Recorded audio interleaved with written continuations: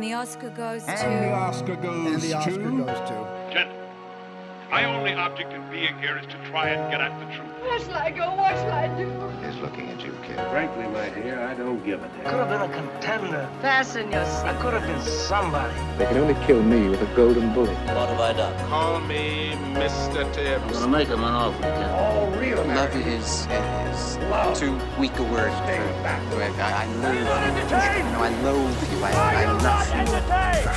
I did as instructed. Don't laugh! If there's something wrong, it's wrong with the instructions. This ain't reality TV! Respect it and validate it. Remember that's what you told me? It's time, Robbie. Welcome to the Next Best Picture podcast. And the Oscar goes to Green Book. Hello, everyone, and welcome to episode 137 of the Next Best Picture podcast. I am your host, Matt Neglia, and joining me today on April 7th, 2019 at 10:16 a.m., I have Michael Schwartz. Hello, everyone. Nicole Ackman. Hi, friends. And joining us for the first time ever on the Next Best Picture podcast, our newest member of the team. Please welcome, everyone, Casey Lee Clark. Hello. I'm so excited. Casey, we're so happy to have you on with us. First time ever. So tell everybody that's listening right now who you are, where you come from, what you like, what you don't like. We have some questions also for you, not only just from us here on the team, but from the MVP film community. So the floor is yours. Tell everyone about Casey Lee Clark. So, hi, I'm Casey. I live in Philly. I recently graduated college about a year ago with theater and film. So you'll also catch me on Next Best Theater eventually. But I'm a big classic film lover. I love independent film. I'm very big in the Criterion Collection. And then I also just love Oscar history, love award season. So yeah, I don't know. I feel like we'll answer more questions about me, whatever. You'll learn to figure out my weird likes and whatever. So this is, like I said before, this is very exciting for us. Casey, I'm a huge fan of the Criterion Collection myself. I actually think if I remember not one of our initial conversations, we were talking about our Criterion collections. Yeah. What is one film from your collection? I guess this is my first question. That is a real standout to you. Well, my favorite movie of all time is actually in the collection. It's got a really nice release, which is Silence of the Lambs. Ah. I like that Blu-ray that they made for that a lot with that great digipack, and it's got like a bajillion special features, so that's a special one. But I guess if one that's a little more obscure. I've recently gotten really into the Red Shoes, so that was Oh man, that is great. And let me tell you, a great companion piece with Black Swan too. Yeah, definitely. Alrighty, so kicking it over then to Michael. Michael, do you have any questions for Casey, especially considering you both come from the Philly area? I know, we're like neighbors here. Let's see, any questions? Oh, I didn't even think of anything. Matt just asked, favorite movies. I'll say, let's go back to last year. What was your favorite movie of 2018? So as we're winding down from all that. My favorite was Roma, which I feel like is cliche, but it just was. I connected to it on such an emotional level. It moved me so much. And I thought it was so beautifully made. So that's a good one. Did you get a chance to see it in theaters? I did. I saw it twice in theaters. I saw it during the Philly Film Festival, and then I saw it again when it came to theaters officially. Yeah, it was beautiful on the big screen. Yeah. Nicole? All right. Well, Michael took the question I was going to ask. So instead, it's okay. I forgive you, Michael. Because Casey is also going to be a member of Next Best Theater, I would like to ask her, what is your favorite movie musical? My favorite movie musical is actually one that was not like a stage to screen adaptation. There is a stage version, but it's Meet Me in St. Louis. Oh my God, yes! I'm a super big Judy Garland fan. That's like my entire childhood. I think I would just sit and watch all of her movies and sing in the mirror. Definitely my favorite, like old Hollywood star. But yeah, that's a favorite of mine. I just also love Technicolor in general. So anything Technicolor musicals of like the 40s and 50s are a big love of mine. You are going to fit in so well here. Go back and listen to when we reviewed all the Star is Born movies and where I know. Defending the 54 Judy Garland James Mason version. It's the best. By far. Some fan questions, actually. I'll throw these in right now. We have one from Andrew Purr. For Casey, what is your go-to day off film that you watch when you are at home sick or just wanting to relax? I feel like if I was like, I try to watch movies that I haven't seen a lot because I feel like there's a lot of blind spots. Yes, I love it. But if there's stuff that like is big favorites of mine, I love Big Lebowski. Amelie is a big one that I love. Again, Mimi and St. Louis. So anything like that that's very like the comfort food movies for me. But I also I like thrillers, and I also like movies that make me cry. So, which is most movies. So. And Ryan McQuaid, you've already kind of answered half of his question, but there's another half to it. He asks, what is your favorite and least favorite Best Picture winner? So I assume favorite is Silence of the Lambs. Yeah, I think I've shown my cards on that one. Yeah. But least favorite, though? I haven't seen every Best Picture winner. I'll admit that. I'm working on it. So I don't know if I fully have a least favorite of what I've seen, I guess, besides Crash. I feel like that's the obvious answer. But I will say I haven't seen all of it, but from what I've seen of Greatest Show on Earth, it just makes me icky. So, but the clown makeup, I'm not terribly afraid of clowns, but those ones are a little creepy. And I feel like I'm going to assume there was probably some not great treatment of animals on that one. So. Well, speaking of clowns, one of our trailers actually for this week's episode is the new trailer for Joker, which recently came out, directed by Todd Phillips, starring Joaquin Phoenix, Robert De Niro, and a slew of others. Let's check out the trailer for this one, give our overall thoughts and reactions. Arthur, does it help to have someone to talk to?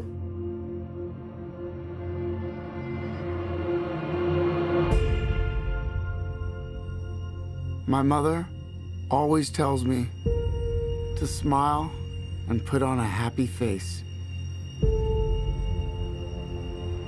She told me I had a purpose to bring laughter and joy to the world. Hey, stop them!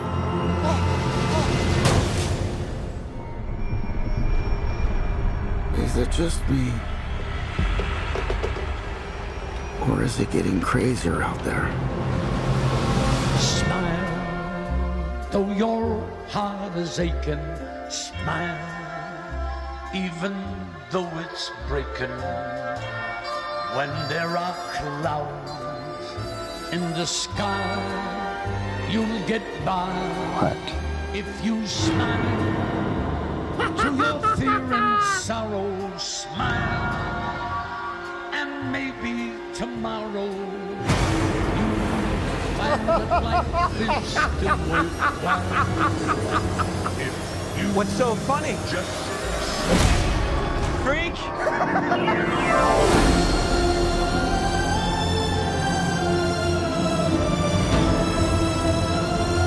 Gotham's lost its way. What kind of coward would do something that cold-blooded? Someone who hides behind a mask.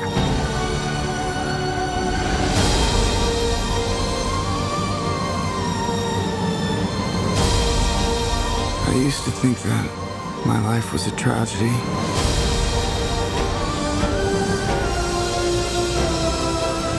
But now I realize it's a comedy. Well, this was a surprise. This was not what I was expecting at all. And I am totally here for it because first of all, I don't view Todd Phillips in this sort of way. And granted, we've seen trailers that were very quote unquote cool and had a great degree of hype around them. And then when we saw the final product, the movie itself doesn't fully deliver on the promise of the trailer. But I will admit that the tone, the aesthetic, just the overall vibe that this trailer gave off was something that I was not expecting. I'll probably go see this one regardless of what the reviews are, just because I'm interested in seeing Joaquin's performance and what De Niro's doing there. And I listen to Mark Maron's podcast all the time, and he has a bit role in this movie. So I want to see what he means when he says this is different from the rest of the superhero or comic book films. Well, I think I can already get a glimmer of that in the sense of this looks like it's going to be very character focused, like in that there's been a lot of comparisons to King of Comedy and Taxi Driver. And, for me, Taxi Driver is one of my favorite films of all time, definitely in my top 10. And so if we can get kind of a introspective look at psychosis of this, of this character and this, complete breakdown of his mental state and really explore mental illness through him, I think that if they handle it delicately enough, it could be quite fascinating and give Joaquin Phoenix what he needs to overcome genre biasness and really impress on the critical side of things. And I like the fact that it's its own, from what they've said, it's its own standalone thing. Like, we're not going to see Joaquin being the Joker in like all these other movies. And I feel like more often than not lately, it's all about like the extended universe and having everything connect. So it's nice to have just a normal standalone film. It also, I as the cinematography side of me, really loves the large format. And how wide the frame is, both on the top and bottom. It kind of helps to give this larger-than-life character a larger-than-life scale for him to play on. And as a side note, too, I kind of got a degree of humor out of seeing Joaquin Phoenix just throw his body around everywhere in this trailer. About his bones. Seriously, right? He looks so fragile and so skinny. It looks like he's going to just break. And he's doing flips and tumbling and, oh, gosh. Stunt Ensemble Award incoming. Yeah. Like the scene in Unbreakable with Samuel L. Jackson at the train station. When he falls down the stairs. Yeah. But overall impressions were very, very high on this one. And listen, I know that there was a degree of backlash to this, and I understand completely why. I think it's unfounded until I see the final product, at least. I don't think that there's no reason to be concerned, because I do think that it's an issue in some films today. Sure. But I also don't think that we've seen anything thus far that would indicate that this movie in particular is going to be guilty of that, if that makes sense. That's what I think. I think that people are being like the harbinger of negativity with this, and there's no reason to be right now. Like we should just be keeping an open mind.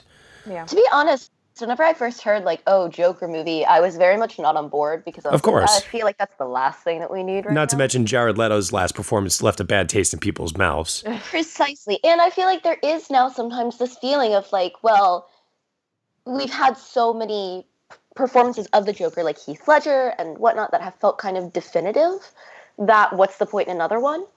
But after seeing this trailer, I'm actually back on board. And I think that, like, I'm excited to see what, kind of a new side of this character. Not to mention, too, just what's the word I'm looking for here? Just the angle they've chosen to take with it is something that I feel like we see more so in these prestige drama films, and to take that more into the comic book realm.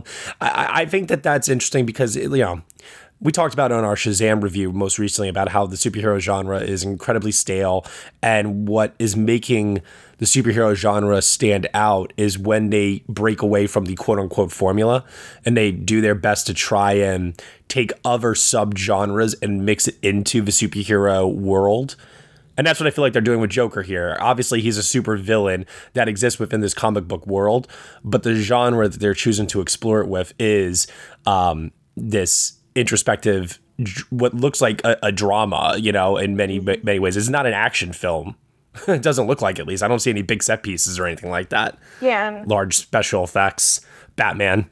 And the only action is him throwing himself around. Exactly. So if Joaquin Phoenix can get us to really, really care about this character and does not give a performance that's offsetting in the sense of, like Jared Leto's performance was just completely, tonally, I felt like just completely off. And let's all face it here. Joaquin Phoenix is probably, other than Daniel Day-Lewis, maybe the best actor working today. Probably. Depends what type of acting you like. But he's very good. I don't know if I would call him the top for me, but he's very, very good. He's at the top. I'm a Tom Hanks person myself, but okay. That's fair. By the way, one of the best needle drops in a trailer since Sinatra's My Way was used in the trailer for Kingsman Golden Circle. Yeah. Yeah. You got the Jimmy Durante here. So with that said, moving away now from that, we're very much looking forward to seeing that. Also, too, one last thing about the Joker, October release date. Like Venom. Well, I'm just saying, if the performance is well received, could we see Joaquin getting a nomination? No. Even if it's well received? No.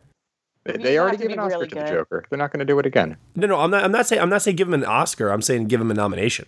Not at the Oscars. He'll get a Critics' Choice nomination. Okay. Yeah, critics groups would have to really get behind it. But I think it coming out in the second half of the year is a good. I think if it was coming out in the first half of the year, it would probably get forgotten by that point. Yeah. But I think because it'll be fresh in people's minds, and if it's really critically received in critics groups, rally behind that performance, maybe. Okay. Well, speaking of critics groups and end of year, last week's poll here at Next Best Picture, we were asking everyone for Q1, the first 3 months of the year, what was everyone's favorite film of 2019 so far? We asked everyone to choose up to 3 movies. We tallied together all of the votes. We have our winners. Ooh. These are the films that people believe are the best films of 2019 so far. With an impressively huge lead at number 1 with 91 votes, Jordan Peele's Us is number 1. Oh, wow. I'm so truly shocked. At number 2, with 34 votes, we have How to Train Your Dragon, The Hidden World, which is, solid choice. I personally still don't think it's that great of a movie until the final 10 minutes, but that's fine. I'll take it. I mean, if you also ask me, I think the first 3 months of the year have been a little barren. Yeah. Mm-hmm. Yeah. In third place with 32 votes, right behind How to Train Your Dragon, is Captain Marvel. Yes! Hey! Okay. Wait, you still haven't seen it, Michael? Well, I don't see Marvel movies unless it's like a Black Panther or something, But that is what this is, though. This is the Wonder Woman of Marvel. This is culturally important. If that makes sense. Be a good feminist, Michael. Go see Captain Marvel. Contribute towards that box office. Bring about change in the industry, Michael. Can I just buy a ticket and say I support it? Yes. Yeah. Well, isn't that what you said you were going to do? Yeah, I should make true on that, or make good on that promise. You really should. I expect to see a check-in on your Facebook status very soon. Yeah. Okay. In fourth place with 17 votes is the documentary film Apollo 11. There we go. That was my number 1. You never cease to amaze me. And then in fifth place with, hold on, I'm just making sure my math is correct here. Yep, with 15 votes in fifth place is Gloria Bell. Oh. I feel like that's one of those ones that was like a standout in the first quarter, but by the third quarter, no one is going to have in their top picks. Like Gloria who? Yeah, I kind of agree. I mean, I think the only person on the pod last week who said that they were probably going to do their best to keep it in their top 10 towards the end of the year was Deanne. Yeah. She compared it to Tully, year before. And, in many ways, I can totally see that comparison there. A few write-ins that we received, Long Day's Journey into Night, Fire, or Fryer. I don't know how you pronounce it, but Fire, that documentary, it was interesting. Paddleton, The Aftermath, Happy Death Day to You, got some write-ins. We also got a write-in for, what is this, The Standoff at Sparrow Creek? I have not heard of that. That's something to add to the list and investigate what that's all about. Did anything receive 0 votes? I'm really curious. Let's see. 0 votes. Anything? The Upside. Yeah, no. So it looks like, nothing got 0 votes. There were a few things that got 1 vote, though. Like Captive State got 1 vote. 5 Feet Apart got 1 vote. The Mustang got 1 vote. The Upside got 2 votes. Who are you 2 people? Kevin Hart and Bryan Cranston. Yeah. Clearly fans of the show. I'm not even sure they would vote for it. Okay, well, for this week's poll, we are asking everyone in anticipation for Hellboy coming out this weekend, which are your favorite franchise reboots of all time? So these are reboots, not remakes. And so we have a long list of films here. I'm going to just name off a couple of them. Batman Begins, Casino Royale, Ghostbusters, Kong Skull Island, Man of Steel, Power Rangers, Rise of the Planet of the Apes, Star Trek, Teenage Mutant Ninja Turtles, Tomb Raider. Nicole, has there been a franchise reboot in the last couple of years that has really impressed you? I'm trying to remember what I voted for, because there honestly hasn't really been one. Well, I guess, like, would Spider-Man Homecoming count? Yes, technically speaking, even though the character does have like a 20-minute, kind of a sequence in Civil War. Tom Holland is still a completely new Spider-Man. So I'm going to say that because if anyone listened, I think on the last podcast, I talked about my newfound love for Spider-Man Homecoming.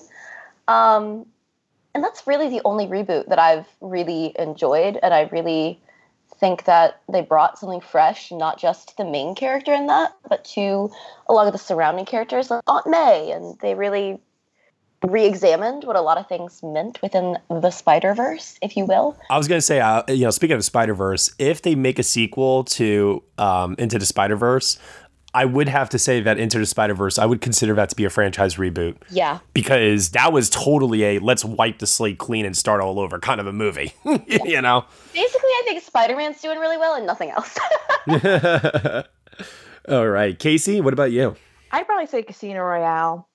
It's probably my favorite of the Bond films. I've seen it so much. It's always entertaining to me. I think Mads Mikkelsen is such a great villain in that. And yeah, it literally reinvented Bond for everyone and re-kickstarted that franchise. So I'll go with that one. Nice. Good choice. Michael? Well, I was all set to say Mary Poppins Returns yesterday until Matt and I started going back and forth about what makes something a sequel or a reboot or a remake. And it was like a slippery slope, whereas Spider-Man Homecoming was, I thought, a follow-up to Civil War. But then Matt told me it's still a new Spider-Man. It's a gray area. I agree. It's not a direct sequel. The Marvel films are hard to categorize in that regard, because I could then say, well, Guardians of the Galaxy Volume 2 is a sequel to Thor: The Dark World, and it's like, wait, what? Right. Well, I think the important thing is that like Tom Holland's Spider-Man does not acknowledge Andrew Garfield's Spider-Man. Yes. Yeah. So then I was thinking about it more, and it's like, okay, I guess Mary Poppins Returns, it was marketed as a sequel. It is a sequel, even though it's different cast members, even though they do come back. Yeah. So throw that out the window. That's not the answer here. And I was thinking, are there any reboots that I truly, truly love? No. No, the answer was no. So just for the sake of giving an answer here of the movies that you had on this poll, I really do like Mad Max Fury Road. Yeah. As a movie. I don't know that it's necessarily a franchise. I know we keep hearing, we're going to get a sequel or a prequel. That's the thing, right? Is like, when is that going to come out? So whether or not that happens, whether or not it counts as a franchise, as a movie based on previous material, I'll say that. Okay, that's fair. I don't want to say Casino Royale as well, although that probably would be my answer, but I will share a little bit of love with Rise of the Planet of the Apes and what Andy Serkis did for that character of Caesar and taking us on that emotional journey through those three films. His co-star in Rise of the Planet of the Apes, I will not mention on the podcast here, but what Andy Serkis did with that character really was something truly special. It helped to give those movies a unique perspective and really ushered in, I felt like, another new era of performance capture in terms of taking that seriously as an art form in terms of acting. So yeah, I'll give a little bit towards that.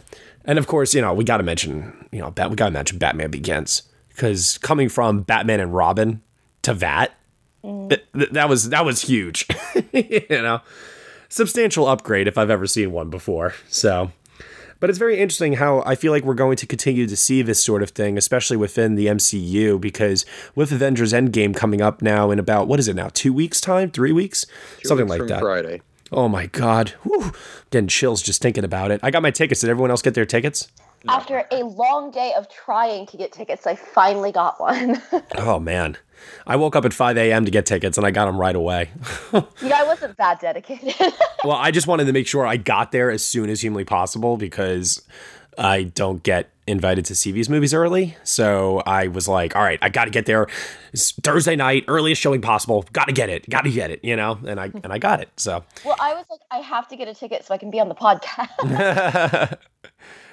So the reason why I bring this up is because with those characters possibly coming to an end in terms of either their lifespan or just simply their contracts, I'll be very curious to see if Marvel decides in a few years' time to reboot those characters with all new actors, or are they going to just keep continuing down the path of introducing new characters whose stories we've never heard before and keep on expanding this universe with this existing kind of a timeline? You know what I'm saying? Yeah, I know what you mean. I hope that they just keep going, because there is like more content to be made, even, from the comic books per se. Sure.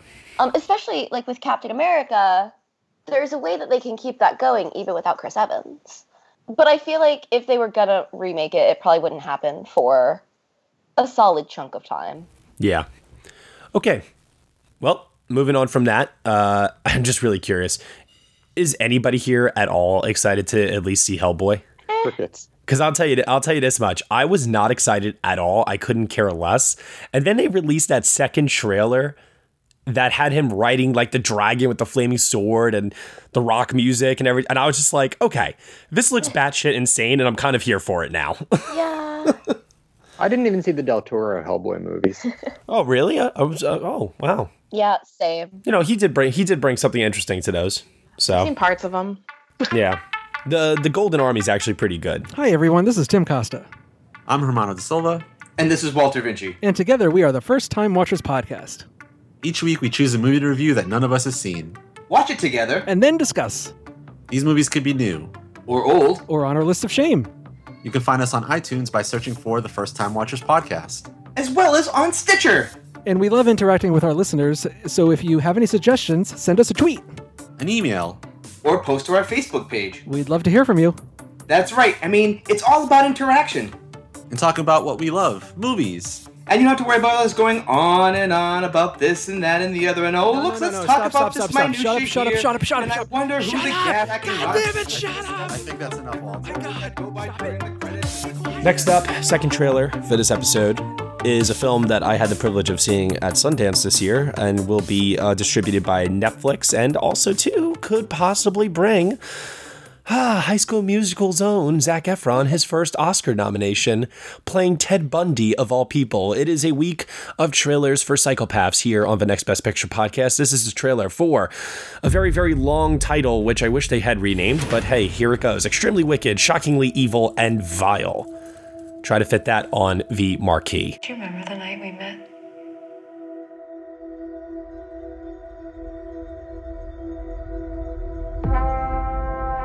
Ladies and gentlemen of the jury, you have been witness to the unspeakable horrors of the defendant's heinous crimes. You have seen ghastly injuries, smashed in faces, broken jaws. Will the defendant please rise? For years, I've carried this guilt that I'm to blame for everything. If only I hadn't trusted you. Promise you'll never leave me, Liz. It's about another missing girl, isn't it? Ted, did you do it? No. We've got a very disturbed, sick individual. You'll be the first nationally televised trial in history. You look nice, partner. I'm disguised as an attorney today. I get very scared, but, he's also really dreamy.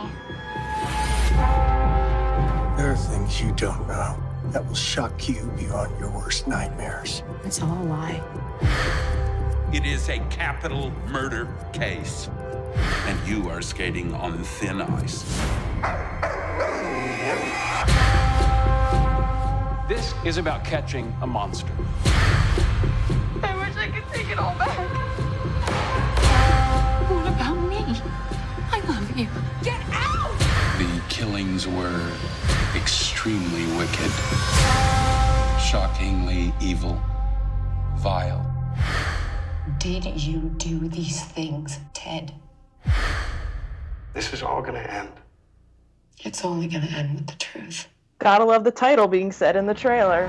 Right? They have to justify why that is the title, so it's like, all right, let's make sure we mention it in the trailer so people understand why this is such a long title. Bothered by the fact that the word vile doesn't have a modifier on it. It's like you've got this pattern and then they break it, and I'm like, oh, god damn it. Like, that's funny. Now, this is just the abbreviated title, by the way. It was originally titled Extremely Wicked, Shockingly Evil, and Vile, Extremely Loud, and Incredibly Close. Oh my dear God. I hate that movie. In any event, so guys, I'm being completely honest when I say this. After seeing Rami Malek win an Oscar for playing Freddie Mercury, I full-heartedly believe that with the right campaign from Netflix, I think Zac Efron could be in the awards conversation for this. With a May 3rd release date? Listen, the only reason why I'm saying that is because of the Netflix money. they will probably push it hard, starting all the way, early as possible and through it. You know what I'm saying? Like, they're the reason why I think it could happen. But the thing is, with Netflix films that we've seen in the Oscar conversation, they've gotten a theatrical push and a lot of fanfare around them, and they tend to go later in the season when we see all the big Oscar contenders. They don't seem to be doing that here. This is just going to drop on Netflix. It's going to be something that people are going to want to see, I guess, after they go to see Endgame, the next movie with all the buzz the following week. And this will drop, as they tend to do, have a trailer a couple weeks before, have the movie come out maybe 3 weeks after. It'll have buzz for 2 weeks, then sort of disappear. I think you are underestimating the appeal of Zac Efron. Oh yeah, this is definitely going to be one of those, like, maybe not necessarily maybe not necessarily with the film community, but with like the way Bird Box did, of like becoming memes and just everybody seeing it that has a Netflix account. Oh, I could definitely say there is a certain subsection of women who listen to true crime podcasts and have loved Zac Efron since they were like 11. That, and I feel like I can say this because I have many friends who fall into this category that are gonna love this movie. Oh yeah. Like, I think it is gonna have buzz, and I think it's gonna have the kind of buzz that could possibly keep it alive. And I think it's a chance to see Zac Efron doing some serious acting, which he doesn't get to do all that often. I've been saying for a while now that I think Zac Efron is an okay actor. I don't think he's a great actor.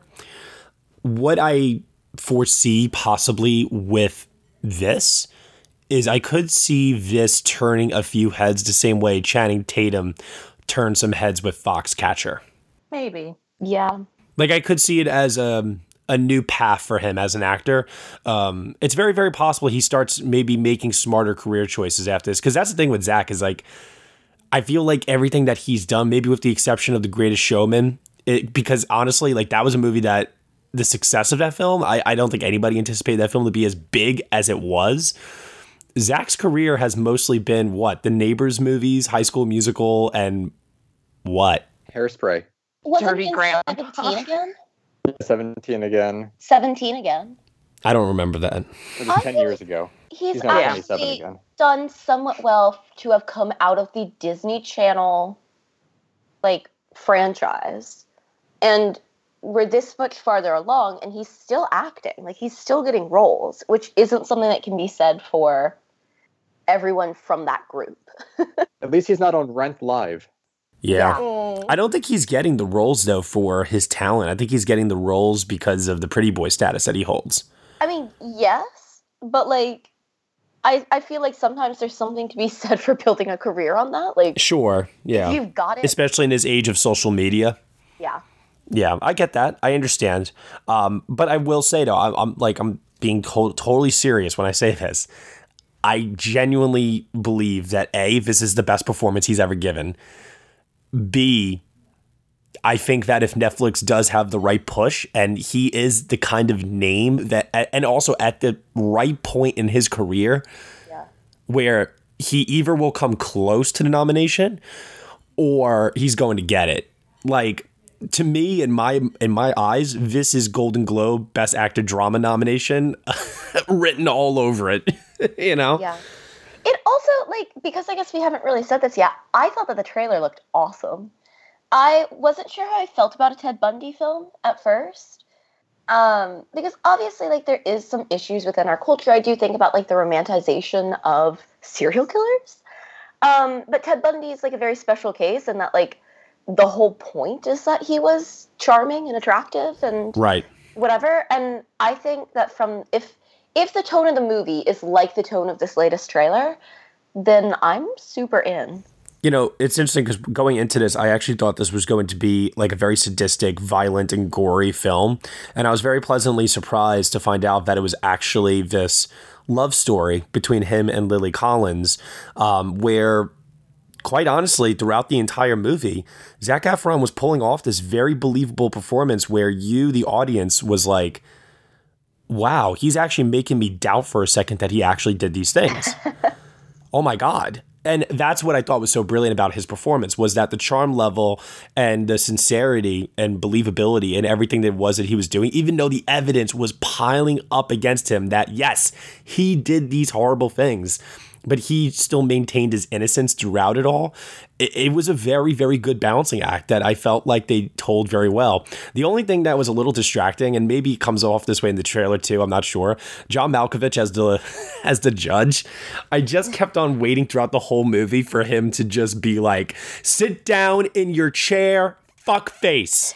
You know? As John Malkovich always does. Oh, man. But yeah, no, the movie's good. I can't wait for you all to see it. Has anyone here watched the documentary of the tapes that released on Netflix a little while back? On my list. Yeah. I'm working on it. All right. Well, moving on from that and sticking with some of the Netflix news here for a second, we do have some news to go over really quickly here.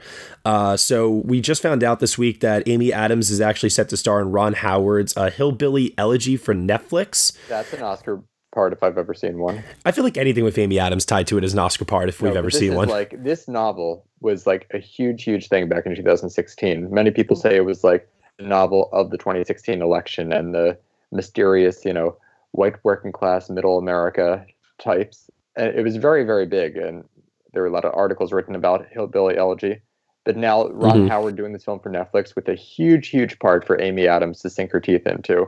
If Netflix plays their cards right, this could be the one that, really does a lot for her. We have also found out that the Free Solo directors are in early talks to direct Helicopter Heist, it's called, for Netflix, and that Jake Gyllenhaal is set to produce and star in it.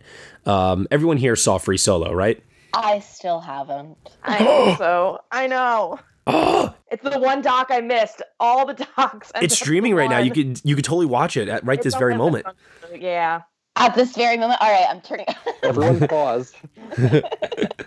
We'll be right back. Great. It's really great. I think when you watch it, though, you'll totally understand and realize how great these directors are at building both tension, laying the foundations for character work to get you invested in the story, and also, too, what they were able to pull off with cinematography to capture that climb is just an extraordinary feat of filmmaking. So bringing all of that talent over into the non-documentary fictional realm, I think is going to be really, really exciting for them. So I can't wait to see what that produces, especially when you have Jake Gyllenhaal set to your project. I mean, even when the movie's not that good, like Southpaw, he always gives 100%, I feel like. That's Southpaw. Absolutely. I forgot the movie existed. See, that's what I mean.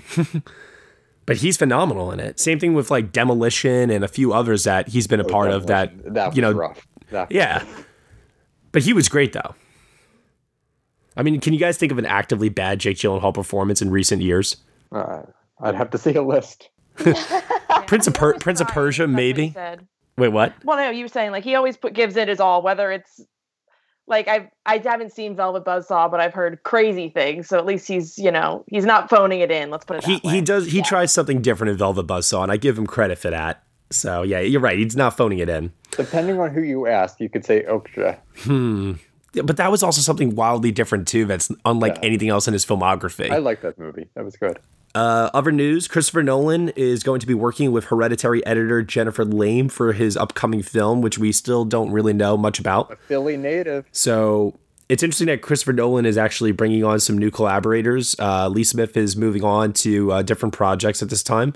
He's doing the 1917 with Sam Mendes. Which we also found out this week. This is interesting. So this we got a cast for this film. We know it's World War I. We know it's Sam Mendes, possibly his next big, Oscar contender. And to give a little bit more evidence of that, it's being shot by Roger Deakins, and they're apparently exploring how to shoot the entire film in one single take. It's going to be like a day in the life movie of a soldier during World War I. So it's, I guess, everything they experienced in this one day, maybe it's during one big battle, but it sounds absolutely amazing. And to have Roger Deakins behind the camera, working with Sam Mendes again, when they did Skyfall, it was breathtaking. Roger Deakins did amazing work on Revolutionary Road. Sam Mendes has such a good eye, and him working with Deakins again, this could be Deakins' second Oscar as far as I'm concerned. Yeah, I'm very excited for that one. I thought it was going to be a while before I was as excited for a film as I was last year for Mary Queen of Scots. But then someone said a World War I drama directed by another former artistic director of the Donmar Warehouse, and I was in. There you go. By the way, to go back to Jennifer, play on Broadway right now, so like I trust this man. To go back to Jennifer Lame for a second, many people were saying, "Oh, she's the editor of Hereditary, and she'll be working with Nolan." She has a really neat filmography. She's only been editing films, it looks like, since 2012. But she does a lot of the Noah Baumbach movies. She started with Frances Ha, then she did While We're Young, Mistress America. But she did some really nice work also. She wasn't nominated, but on Manchester by the Sea. It's very interesting, though, because I hear that filmography and I don't immediately think of Christopher Nolan. Well, it'll be interesting to see how she works with this type of material, but just thinking of her as an editor and the work that she does, Frances Ha was a movie. There's a lot of editing there. It's not big, flashy editing. Yeah. But, you have these short scenes and then they cut one to another and they're just pieced together all within 88 minutes.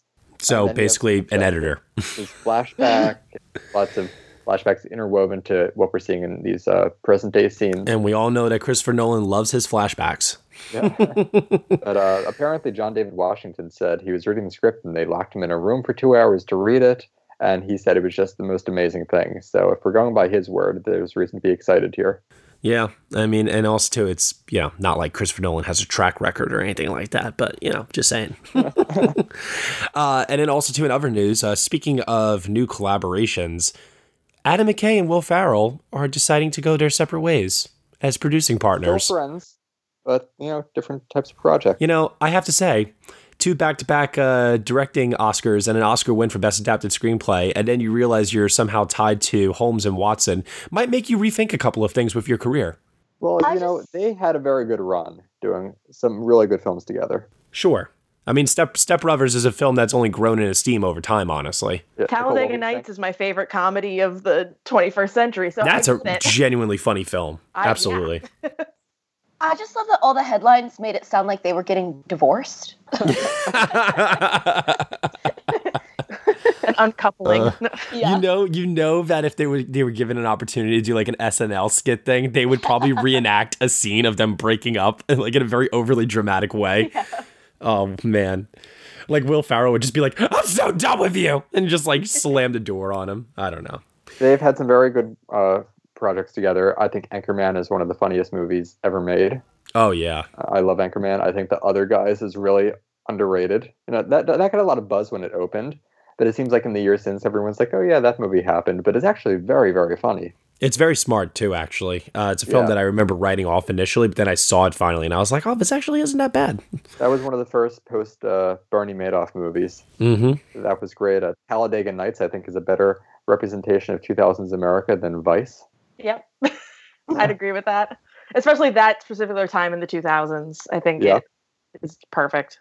So it was a great partnership, and apparently they're still good friends. They're just deciding to go off in their own separate ways and do different films, and very happy for both of them. They had a great run. Yep. Well, Michael, you and I had a really great run, and we're still going to be friends, but I have to go my separate ways. I'm really sorry to inform you of this. All right. And now to close everything out for this episode. I'm sorry. I know I'm breezing through this week. I unfortunately have some things I got to take care of today. I wish I could have given Casey a little bit more this week on this week's episode, but I do have to run, unfortunately. So we got to get out of here pretty quick this week.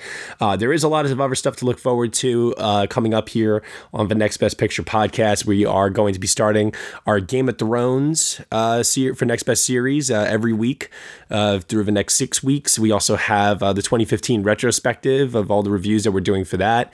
And of course, we also have some other goodies coming up with Next Best Theater, which, Casey, we're very, very much looking forward to your contributions there as well. So we're really, really happy to have you on the team, and we look forward to many more with you. Yeah, thank you guys so much. I'm so excited for this opportunity. Everybody's been so nice and welcoming. I got over 100 followers on Twitter in one day, which was very overwhelming, but exciting. I'm just really excited for all of this. Everybody seems so wonderful and looking forward. So. Happy to have you on board, Casey. So excited. Thank you. All right, everyone. Well, with that said, Michael, where can I find you on the internet? You can find me on Twitter at mschwartz95. Nicole? I am at Nicole Ackman 16, just about everywhere. And Casey Lee Clark. One more time for the people in the back. Tell everyone where they can find you on the internet. Yeah, you can find me on Twitter and Instagram at Casey Lee Clark. And you can find me at Next Best Picture. Thank you so much, everyone, for listening to episode 137 of the Next Best Picture podcast. You can subscribe to us on iTunes, SoundCloud, Google Play, Stitcher, TuneIn, Player FM, Acast, CastBox, and also on Spotify. Be sure to leave us a review on Apple Podcasts. Let us know what you think of the show. We really appreciate your feedback as well as your support. So if you head on over to iTunes, rate us 5 stars, leave us a comment. It actually helps people to discover our show. So if you really like the show and you want to see us grow, head on over there. It doesn't take you anything to just rate us 5 stars. And also to the comment, just, make us feel good. Give us some positive reinforcement. Tell us what you like. I would really appreciate that. And once again, all that podcast content that I mentioned before, head on over to Patreon, where for $1 minimum a month, you can get all that exclusive podcast content that is coming up. We are very much looking forward to giving you the reviews of the 2015 films that were voted on by all of you. Game of Thrones, other television series, Next Best Theater. You can get it all right here on the Next Best Picture podcast. Thank you so much for listening, as always, and we shall see you all next time.